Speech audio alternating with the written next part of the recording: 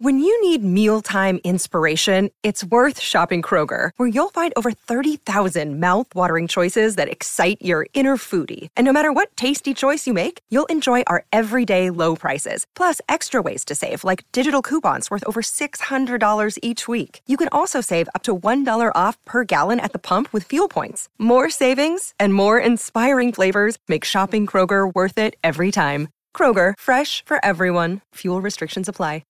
G'day, Mike Hussey here, but you can call me Mr. Supercoach. KFC Supercoach BBL is back and there's 25 grand up for grabs. So what are you waiting for? Play today at supercoach.com.au. T's and C's apply. New South Wales authorisation number TP/01005.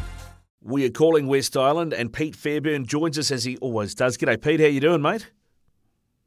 G'day, Ricardo. Yeah, I'm okay, mate. It feels a little bit back to the future-ish this week with the All Blacks back in winning form and the Wallabies having a tough result over there in San Juan. So I'm not quite as chipper perhaps as I was this time last week as the All Blacks.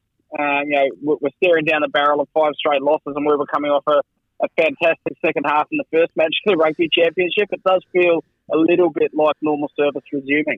Yeah, well, I mean, I was really surprised. I thought, that game last week, you guys were behind several times in that game, and the Argentinians are, they're a decent side and they're always hard to play on their own patch, but 48-17 in the second game, I thought it would be close. I thought maybe they might sneak a win, but 48-17, mate, that is an absolute hammering.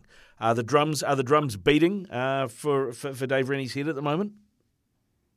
Look, I don't think so. He's pretty popular over here and people believe in his long-term vision. I did see one article saying, it's not too late for us to try and usurp New Zealand rugby and get in and offer Razor a deal now, but that won't be happening. Dave Rennie's the man here, certainly at least through to the Rugby World Cup, and I think hopefully longer. I think he has managed to capture the hearts and minds of the Australian rugby public, and certainly the playing group seem to really believe in him and his methods, but really, really disappointing result. No point sugarcoating that. And, unfortunately, it's a little bit symptomatic of what we've seen from the Wallabies in recent years. Sometimes where, it is one big step forward, followed by an even bigger one backwards. And, look, plenty of mitigating factors here, a number of players out injured. And when you look at some of the key positions within the team, there's a bit of a lack of cohesion from guys having not played a great deal of footy together. You had a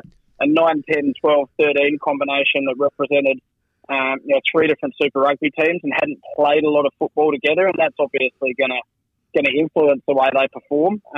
But at the same time, the buck stops with the team, and they'll be really, really disappointed and keen to come home and spend 2 weeks, hopefully, working bloody hard and then tend to have a crack at the World Champions Springboks.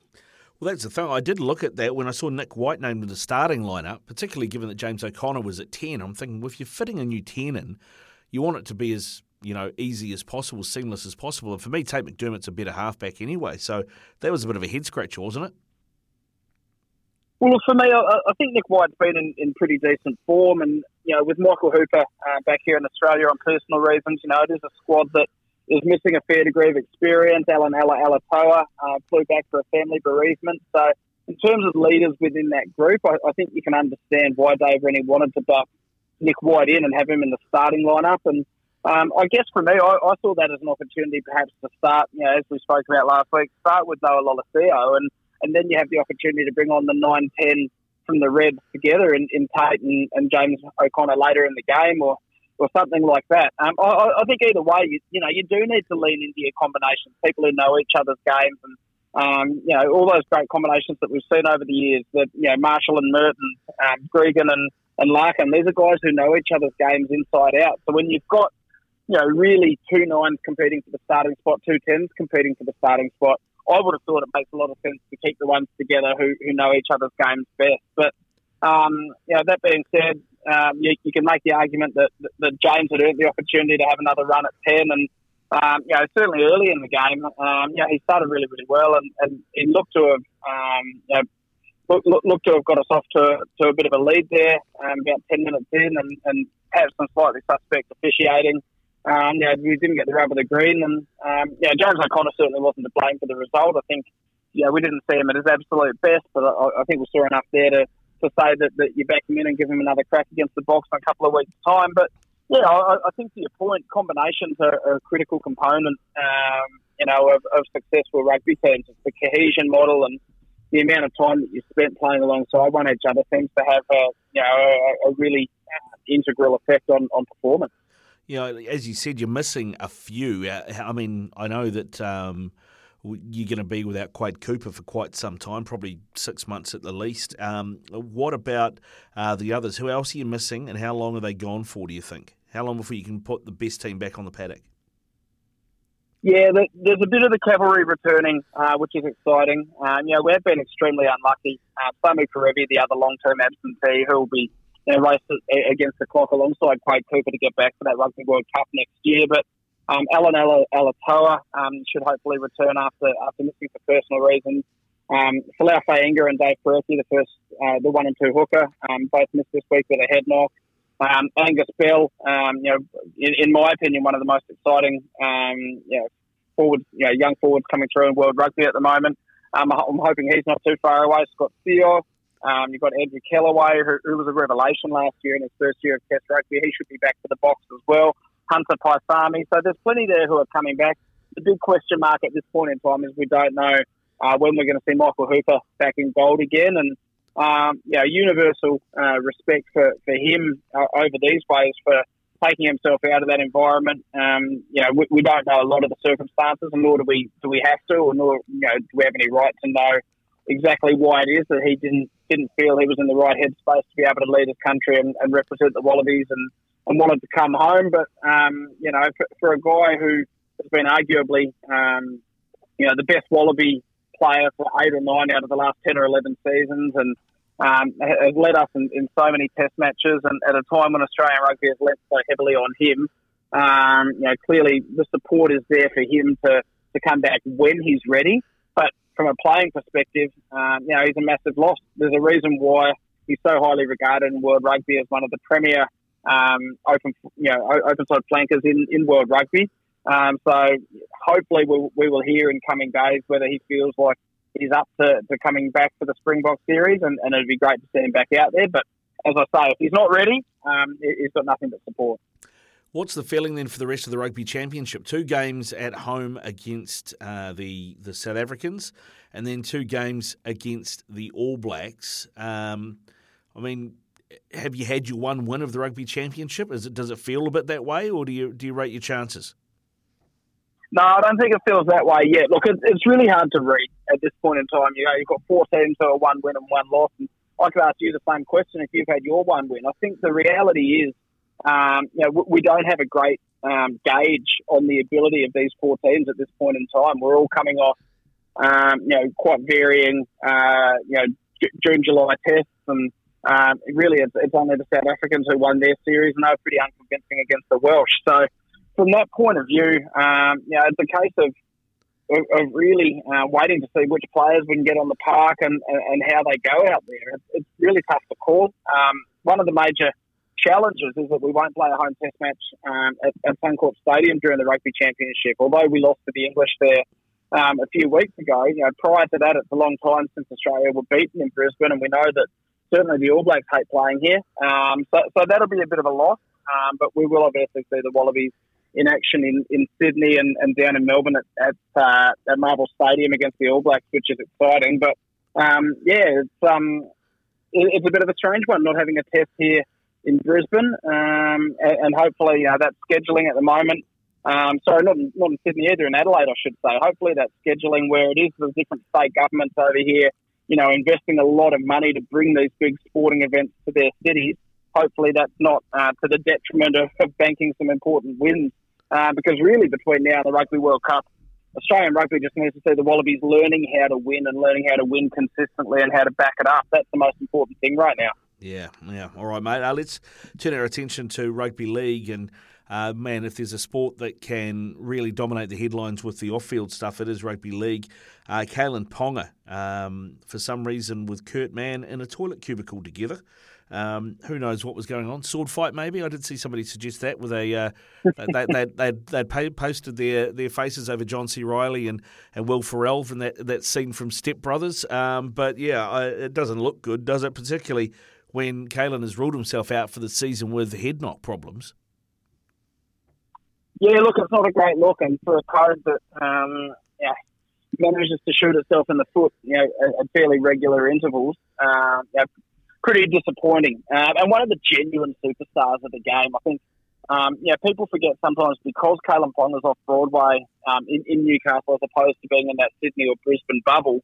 Sometimes people forget just how much of a role model he is and how much he's idolised by young fans in particular. There's so many young boys and girls out there running around on a footy field, trying to emulate Kalyn Ponga, and he's one of those guys who, you don't have to be a Knights supporter to love watching him play. He's got a bit of the Latrell Mitchells about him, a bit of the James Tedesco's. So another black eye for the code at the moment. You take on face value the explanation you've been given, I guess, because who are we to say that the idea that he was being sick and Kurt Mann was there holding his hair back and rubbing his back and telling him everything was going to be okay isn't exactly what happened. But, clearly, and I'm not making any accusations, but clearly the insinuation is that he was up to no good in there with Kurt Mann. And I guess, is there a broader conversation somewhere around the fact that footballers and these young men particularly are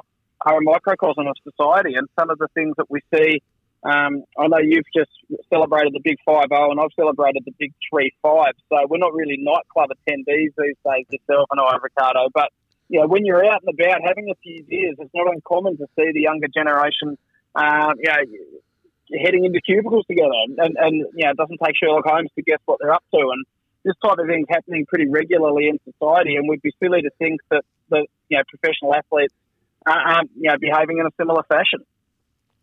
You're not wrong, mate. We'll probably park that, I reckon. I reckon everything that needs to be said has been said there. Let's talk about something that did happen on the field, and that's the Sea Eagles going down to the Titans. I mean, the Titans were the top 8 team last year, and I've been convinced that Holbrook's a decent coach, and at some point they're going to fire. And boy, they fired on the weekend, and that game, that big win over the Sea Eagles, pretty much means Manly can't make the 8 now. Yeah, what an amazing turn of events for the Manly Sea Eagles. You only have to go back, 2 weeks ago to when, the infamous 7 players ruled themselves out of availability to play for Manly against the Chooks as a result of Manly releasing that Pride jersey, which, their beliefs meant that they weren't comfortable wearing that jersey. And ever since then, it's been all downhill for Manly. And you can't help but look at that game as a real turning point in their season. The sense of togetherness that's been previously there, the sense of belief and positivity around that club that really under Des Hasler over the last couple of years have exceeded expectations of a lot of people. And, you look at them on paper and they don't necessarily blow you away, but they've been a consistently good club for 2 years. They just seem to have completely gone off the boil, and you can't help but think that the attention that they got for that has had a massive role to play there. Really disappointing for them. And a little bit disappointing, I think, for just fans of the competition that, we're really down to kind of 9 teams competing for those 8 spots now. And I guess the question from my end is whether there's any word where the Parramatta Eels actually drop out of the 8. I think that, mathematically that could still happen, and the Canberra Raiders will have a big part to play in whether that could come to fruition. Well, that's the thing. You look at the teams 7, 8 and 9, which is the Eels on 28, the Roosters on 26 and the Raiders on 24. Those 3 teams play the Dogs, the Tigers and the Knights this weekend.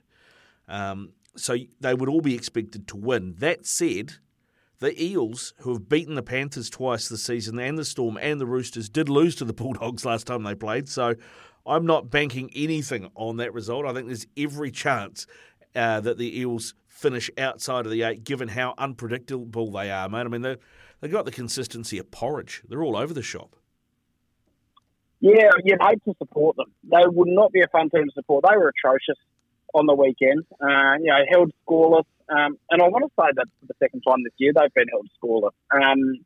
So I might need to double check that. They were really, really poor. They don't look like a team who are playing for their coach. There's a lot of speculation that Brad Arthur's been there quite a long time and has had a really good roster and hasn't been able to do anything significant with them. And there was even talk, going back 4 or 5 weeks ago, that he might have to get his way through to a grand final to keep his job. That even losing a prelim, if they got that far, might see him out of a job. All of a sudden now, we're genuinely talking about the possibility of them missing the finals. I mean, the Chooks are red hot. They're 5 in a row. Canberra, we know on their day, Canberra can get it done. And Parramatta look the least reliable of those 3 teams right now. To your point, they've already lost to the Bulldogs once this season, and the Bulldogs have had a bit of a mini resurrection of sorts under Mick Potter. The way that Parramatta played on the weekend, you absolutely wouldn't guarantee that that's going to be a win for them. No, not at all, mate. Not at all. I mean, I know the Dogs ended up losing on the weekend, but still, they have been all right, and Para seem to have a real blind spot when it comes to smaller teams. Because I think they lost to the Tigers this season as well.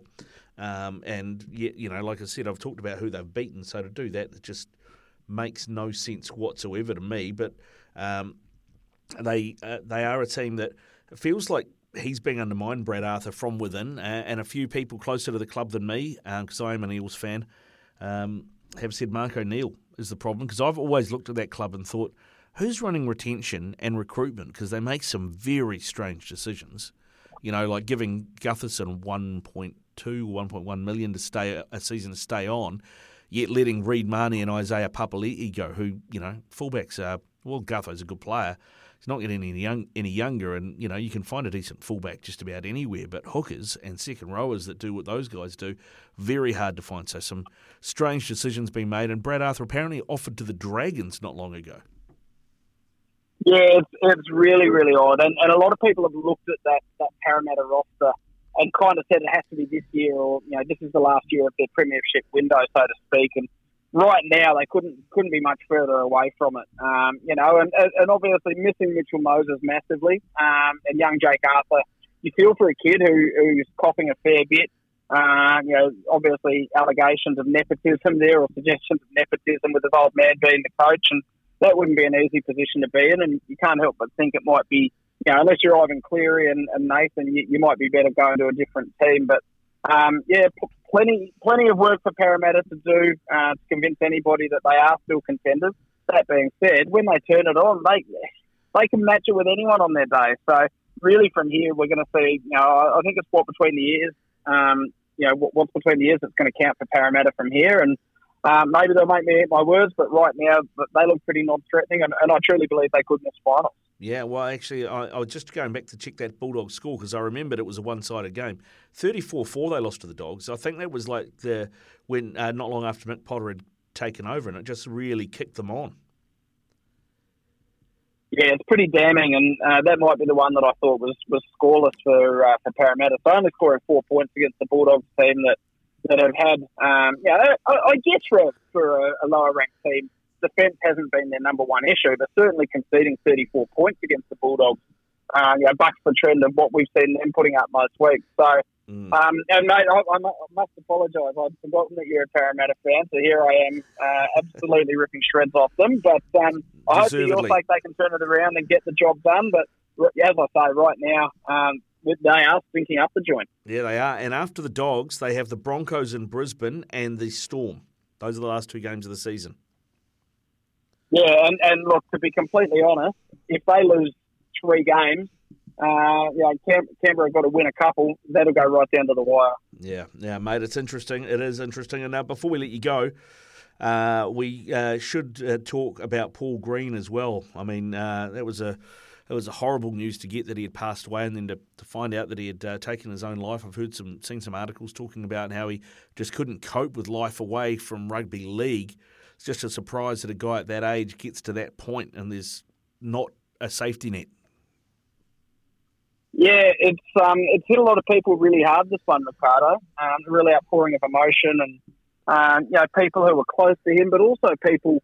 Braithen Astor had some really interesting stuff to say about his father famously committed suicide when he was younger, and he said he didn't even really know Paul Green, but he just wished that he'd been able to have a conversation with Paul Green. I saw him at Andrew Simon's funeral up in Townsville a couple of months ago. I didn't know him, didn't have a conversation, but it's just really hit people extremely hard, and again has just shown, that this beast of an illness can strike even the most impressive, the most wonderful people who have achieved so much and made so many other people happy, but not necessarily been able to find or retain happiness within themselves. And Wayne Bennett came out and said that it was looking really likely that Paul Green was going to take him up on an offer to join the Dolphins coaching staff next season. He had been linked with possible coaching jobs at clubs like the Titans, the Eels, the Dragons, some of these clubs who, there was considered a possibility that they might look to go in a new direction, and he was, pretty regularly linked with those types of opportunities. So it did seem like there were going to be some good opportunities on the horizon for Paul Green within the game of rugby league, but without being in it at the moment, he was missing that day-to-day involvement in the sport and that sense of purpose which it gave him. And we know that athletes, and in this case, he's obviously a very decorated player as well, but even more well known for his coaching of recent years. We know that the transition into the next facet of their life is extremely challenging. These are people who are used to living in the public eye, and they're used to the importance of win-loss and getting up for something every week, and that there can be a real void there when that's no longer there. But exceptionally sad. Mental health here in Australia, and I'm sure in New Zealand as well, it's an epidemic, and it's really it seems to be that in our sporting codes there's an even greater propensity of people taking their own lives and men taking their own lives. So it's been a great conversation starter again. That you wish you didn't need to wait for something like this to happen to have men speaking about their health. But just in the same way that we know that after Shane Warne passed away, we've heard people over here, doctors over here have talked about huge increases in the number of middle-aged men going and getting themselves checked out for heart illnesses and things like that. Hopefully some good can come from this, and it's going to encourage more and more people to talk and more people to consider, taking steps, I guess, to try and deal with struggles that they're encountering. But yeah, exceptionally sad, and a great of the NRL, a great of multiple clubs, and for different things that he did there, and even just watching Jason Tamalolo's press conference after the Cowboys game on the weekend, it just had that real raw human element to it, but it was really hard to watch. And as everyone else has said, I'll say the same as well. Thoughts go out to his family and everyone who knew and loved Paul Green. Yeah, indeed. Well said, mate. Well said. Go well, Pete. Thanks for coming on, and we'll catch up with you again next week, eh? Good man. Fingers crossed for your Eels, mate. Take care.